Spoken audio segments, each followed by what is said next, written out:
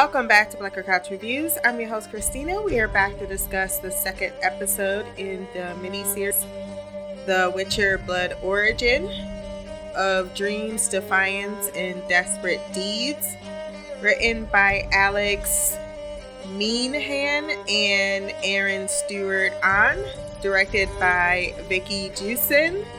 And this episode is 7.9 out of 10. There's a lot of unintentional comedic things going on, but I do think that there is a lot of intentional camp, which works in the show's favor. I find myself entertained. I like the inclusion of the very transparent diversity cast, and the fact that they're not shying away from that, I think also works in its favor. It's not taking itself entirely too seriously, as you can tell with some of the dialogue. And viewing it through the appropriate lens, it's entertaining enough that it certainly merits a 4-episode watch. Or would have been an afternoon on Christmas. So I can say that has it going for it, but it certainly has some questionable decision moments that boggles the mind, and even has a few lines that make one cross-eyed. Before we do jump into the recap, wherever you listen to this podcast, Podbean, Stitcher, iTunes, Spotify, go down to the rating section, drop some stars, leave a review. My social media will be there as well. Like, share, and subscribe. If you want to send feedback, blackgirlcouch@gmail.com, or you can leave a comment below. I was calling him Fajal last episode. It is Fial, and thank you for saying it in the show where I actually heard it, so I knew how it was pronounced. I'm sure there was a lot of people screaming at me last week, like, that is not how you say his name. A dwarf named Meldoff comes knocking at an elf smokehouse, who apparently are very racist against dwarves. He makes several disparaging comments about her race, including calling her a whore. She is searching for a Golden Empire sergeant called Telsin of the One Eye. She is told to fuck the fucking fuck off. I mean, personally, at horror, I would understand how violence could end up in the situation unfolding. And when she talks and discusses the matter over with her hammer, also named Gwen, who's also the love of her life, they try the less diplomatic route to gain intel. While the fight happening behind the home, the CGI in this one, there's quite a few. Quite a few were. I was having flashbacks to, oh my God, I can't even remember the one that I just never even finished and erased from my memory. That's how bad it was. Cursed. There we go. This is working in ways that Cursed did not. Because, again, that was trying to take itself seriously. Whereas this one knows it is a B movie.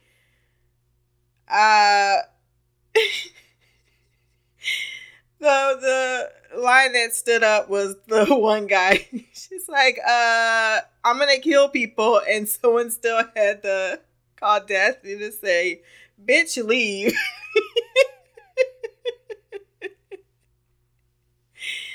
After murdering everyone, she scores some drugs and walks away. A lot of music in this show feels like a cross between Vikings, the OG series soundtrack, and Black Sails.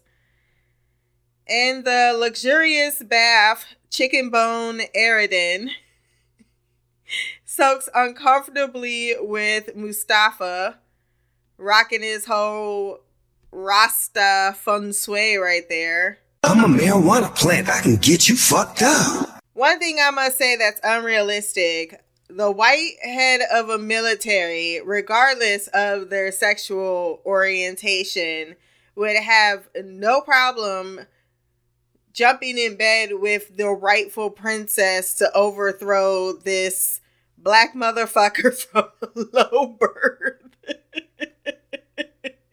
who's suddenly taking over power and apparently can have it very easily taken from him. I don't understand how she needed to even convince him of a second coup. That should have been from jump plotting. Like, how the fuck do I get the power away from him? He informs him that there are holdouts to the Golden Empire, as well as merchants taking advantage of the food supply shortage, raising the price of grain. I'm not sure. Oh, yeah, the food supply shortage was a problem before. That was the reason why the brother wanted to call peace to begin with, because everyone was starving their people in this conflict that wanted to have the rich be the victors and the poor continue to suffer. And that's what her brother really wanted to stop, which is why it's really hard. Severely so, even at the sacrifice of her dismissal as a woman, to see why his plan was worth murdering him over. Mustafa thinks it's a simple matter of flaying and displaying, but Aridin reminds him that fixes nothing since they control the steel we need to explore other worlds because we're trying to colonize some shit. Aridin offers diplomacy by arresting the heads of the guilds and facing or forcing them to their terms, as starving citizens are a recipe for rebellion. So look at him being smart one moment and stupid the other. Trust me, they swap places in like half a second, because I was like, was it not you last episode that waxed poetry about controlling the masses with stability? They are still tracking Fial and the Lark and have located where they are and are sending troops for an ambush and murder. He asks this head of the military, are you incompetent? No, they're just good. And it took fuckery to murder the rest of the clan through magic. So maybe sending the subpar warriors would likely end in defeat. And with a flippancy that boggled my mind when Mustafa brings up the potential for both to unite the populace against them with a narrative they can't control, it's Aridin offering to settle matters with death, and Mustafa saying that won't solve anything. We need to control the story to control the world. I was getting whiplash between the characterizations. I felt like this was two people playing opposite roles of two different points in a conversation. Also, bad guys always never work well together. They're always vying for supremacy. That's why they rather destroy themselves, and why we need to love their totally narcissistic traits that allow them to make those egotistical moves against their allies that turn the tide against them. A la, it's what happened between Hitler and Stalin. They was like, cool, we cool. Right? And then Hitler was like, fuck that bitch, I'm about to go into his territory. And Stalin was like, you got like fucked up. Do you know how many people live here? Do you know how many people I am willing to the lives I'm willing to sacrifice? I'm going to show you the whole new level of how much I do not give a fuck. And a lot of people died. And whether people want to admit it or not, it's a huge reason why World War II won and why Stalin was able to bargain the way he did at that table. But back to the show, Byrell defeated is seen from afar. And I do mean you would need a telescope to see the massacre somehow unfolding from the distance they were standing, as they reaffirm they need more sellswords, with no one discussing who got coin. No one was checking because they all know they ain't got it, apparently, as they make their way to Deadwood. It may not be what it was called or pronounced, but that's what I'm going with. Most having fled due to the coup, apparently. And they intend to rob the bank to pay for the sellswords. However, upon entering the place, it has already been cleaned out. Another cinematography fail. When they showed the little village.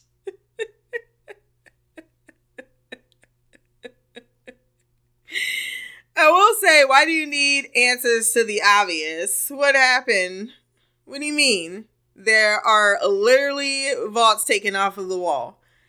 They also see there are bounty posters out for just the two of them. So that may come into handy at some point.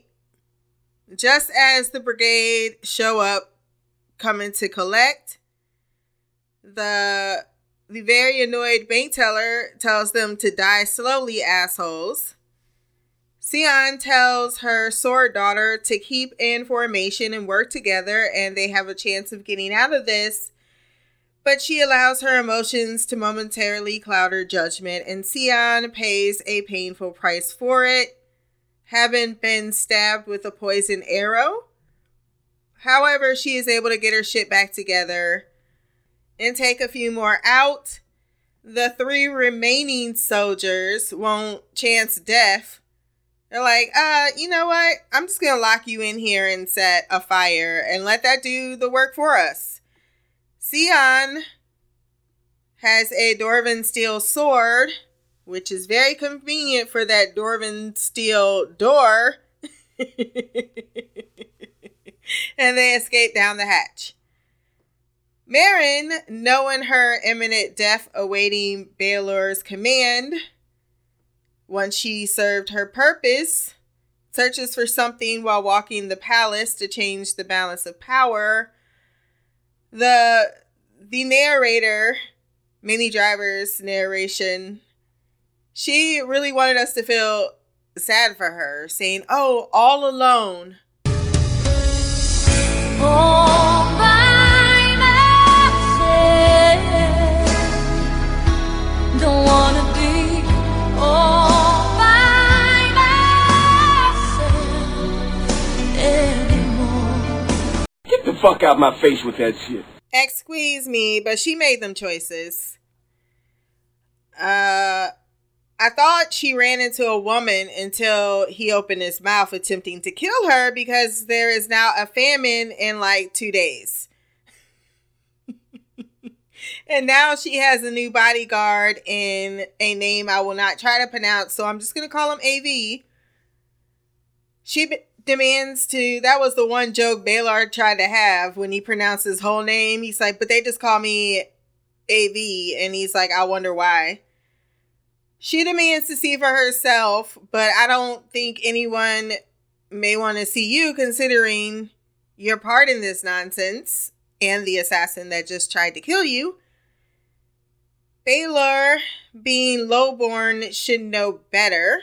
He just orders her into her room. And I'm not sure how you think this is going to continue to help you. Even though at this one point he has the point, someone just tried to murder you. Do you really think going out there is going to help your case? I guess it's Ellie. Is it Ellie or Ayla? I think it's Ayla. Ayla feels guilty for Sion's injury and tells her to rest. Sion encourages her to go with Fiel to find herbs because she knows that the situation is dire and doesn't want her sword daughter to see, considering she's still feeling a whole bunch of guilty and even says it out loud. Meryn summons her new easily manipulated bodyguard, telling him if he doesn't spy for her, he will inevitably be murdered, since she chose him, making him complicit in her downfall, before telling him to steal Sundrill's work and also to learn to open the gates. You're not my supervisor! I wanted him to say, I don't think you understand what apprentice means, so I think you need to summon your lady's maid to find you a dictionary so that you can comprehend what the terminology is. Here's just a tepid apprentice, ma'am. And then she took his cloak, and nonchalantly walked out of the other door like that wouldn't be guarded and anyone cannot still recognize her being. It's a nice, shiny, bright day with that cloak only making you more conspicuous. Roxanne, you don't have to put on the red light. Of course, she happens upon Arendelle. Is it Arendeer or Arendelle? Does it matter? Arendeer, I'm going to go with that, and his lover, who sold out the fact that the military was going to seize the grain from the merchants, and thus they escaped. And considering the royal stocks are nearly empty, I wouldn't be chuckling about it and just accepting it with a I'm sorry and a lush kiss.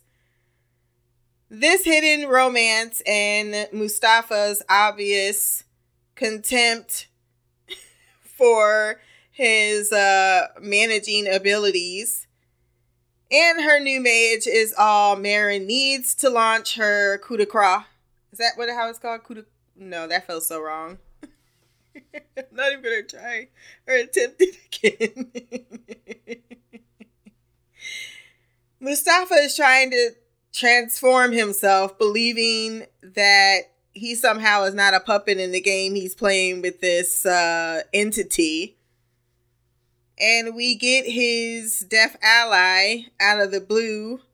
And not even properly introduced. The way in which they never properly introduce Arendeer's lover. To be careful of Arendeer. I love that they established no reason at all why these two people, particularly one, would care about the other.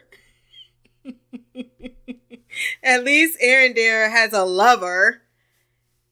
We meet Kaelin, who we assumed when he busted out a photo of a poorly drawn, I agree, Fial was a bounty hunter, is only searching for a good story, and wants to know, because he's found guarding Sion, how they got the said bounty on them. When Ayla admits to that they are going to murder the Empress and anyone involved in her coup, he offers his cleavers as soldiers murdered good people from a village that took him in. They call me Brother Death.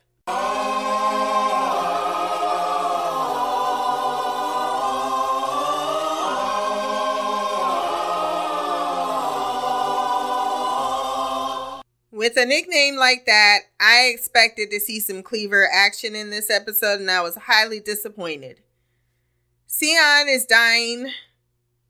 Kaelin offers to take them to a powerful mage, seeing as she cares.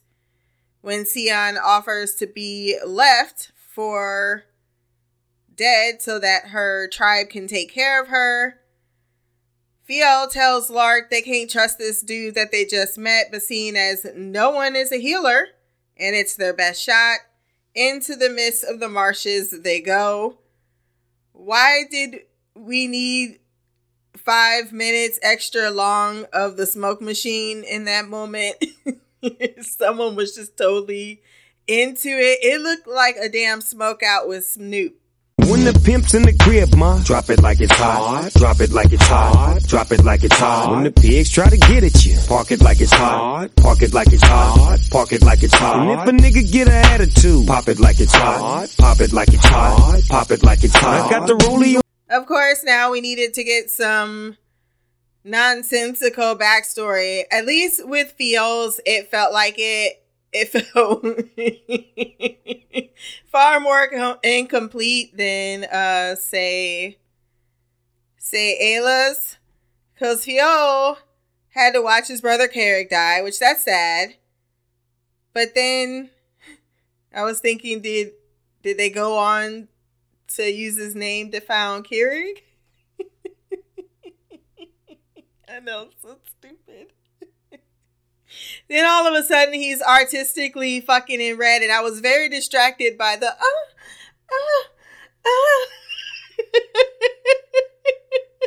I was like, aesthetically, this is supposed to be sexy, but then you got the brother watching, and then that just makes it creepy and weird.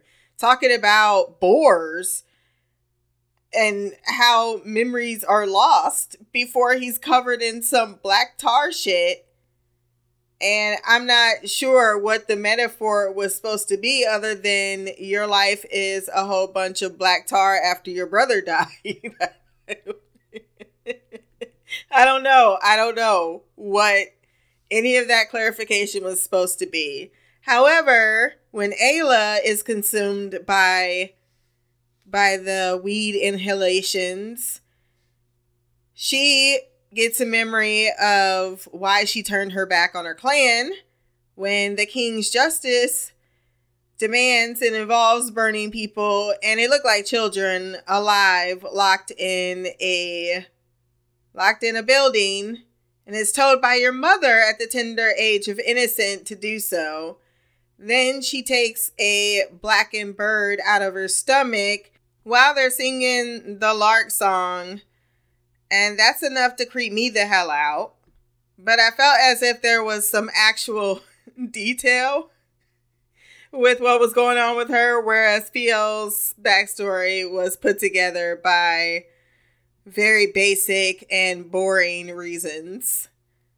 It's like, yeah, I fucked the wrong woman and my brother died, and now all of my family are dead. Fio pulls Lark from the water as Kaylin matter-of-factly greets his love, stunting. She's over there stunning like she's doing her best Galadriel. This is Zakare, who is joined by Sindro, who has escaped, apparently. We skipped over all of that. He too walks out of the mist. None worse for wear, except for, a little dirt here and there. When temper overcomes reason, Fio learns a lesson. While Zakare believes that Sindro does need to be punished for his very stupid crimes, that is a job for her and her alone, and only after I heal your friend. Meldoff is a dwarven psychopath on a rampage due to the loss of her lilac and winterberry smelling Gwen. As she paints, here lies the rapist and murderer in the blood of said rapist and murderer. I'm a wig splitter, I'm a tall figure, I'm an unforgiving wild ass dog. She is done with the world of elves, but the world of elves is not done with her. Considering all of the elvish, slang and slurs going around, let her people go. Mustafa and his assistant kidnapped two celestial being siblings, children, mind you. Celestial siblings apparently are born under the same moon, and sacrifices this for his chaos magic. Oh no. I know. I was like, damn, we murdering babies? I think one of the dumbest lines of the series thus far is the narrator stating that the chaos power felt like the power of chaos. What you just said is one of the most insanely idiotic things I have ever heard. Everyone in this room is now dumber for having listened to it. Just as Mustafa is starting to get a taste of that power, Gotcha, bitch. the blue entity said, mere tokens get mere taste. Congratulations, you played yourself. Apparently 2 babies was not enough, and transformation requires true sacrifice. He's like, can you Can you expound on that, please? Did the subtitles really just say Eridan's lover? Yes, it did. As he wakes to hear Marin in his booze kitchen admiring the china. I think this actress had the most fashionable hairdresser, because I must say, they be doing the most and I'm here for it. She proposes a reasonable alliance since they both wanted their brother dead, her brother dead. They both favor lowborn lovers. She's offering said lowborn lover a council seat, something he always wanted. Valar sucks balls, and it's an easier alliance to make. But the sticking point is that Mustafa controls the gateways. She says, I plan to tip the scales, but only if we work together. She leaves them to discuss, but as his lover says, this could be a new beginning. I want to break free. She had you at council seat. She also wants Fial brought back to her because she needs an heir, and that's the baby daddy she wants, despite him promptly, Eridan, pointing out that the man is going to want to kill you for, murdering his clan, in particular, his sister. Honey Badger don't care. Honey Badger don't give a shit. It just takes what it wants. She trying to pull that stuff from that chicken, oh man, what's the series? It was on Stars. It was about the gladiators. But one of them, she was obsessed with one of the gladiators, and he clearly was in love with someone else. But she wanted to get his baby, and she did. And he promptly put a knife in her belly to make sure she was never gonna hold that bitch. I don't give a fuck. I don't give a fuck. I don't give a fuck, bitch. I don't give a fuck. To be fair, she fucked up the love of his life and sold her out pretty much to the whole market. So no, she had karma coming her way, but damn, I just felt bad for the fetus. Ain't doing nothing wrong. But hey, having a baby is a 2-person decision. Let me stop before somebody try to cancel me. If it hasn't already happened. Sion's still hurting. I thought y'all would have healed her by now, but I suppose they had to get back to the bird nest. Sindral and Zakara apparently are brother and sister, celestial twins. Same talents, but different agendas. She's able to fully heal Sion. Now that death have passed and the women are done chatting, in walks Fial. What the fuck is going on? Sindral starts talking about his lifelong dreams of reaching other worlds, but okay, that was not the question. He and Mustafa finally open a portal to another world, but it wasn't a promised land to pilfer for its resources, but a barren place with a scary-ass beast in the sky. He told Baelor we need to stay away from that chaotic place. How many times did they use that word? Due to his bad feelings on the subject. But Mustafa promptly stole his book and told everyone he was lost somewhere. We do not care.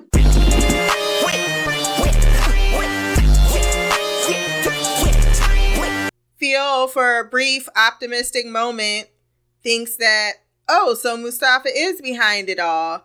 But he said, oh no, sweet summer child, Marin slit your sister's throat herself.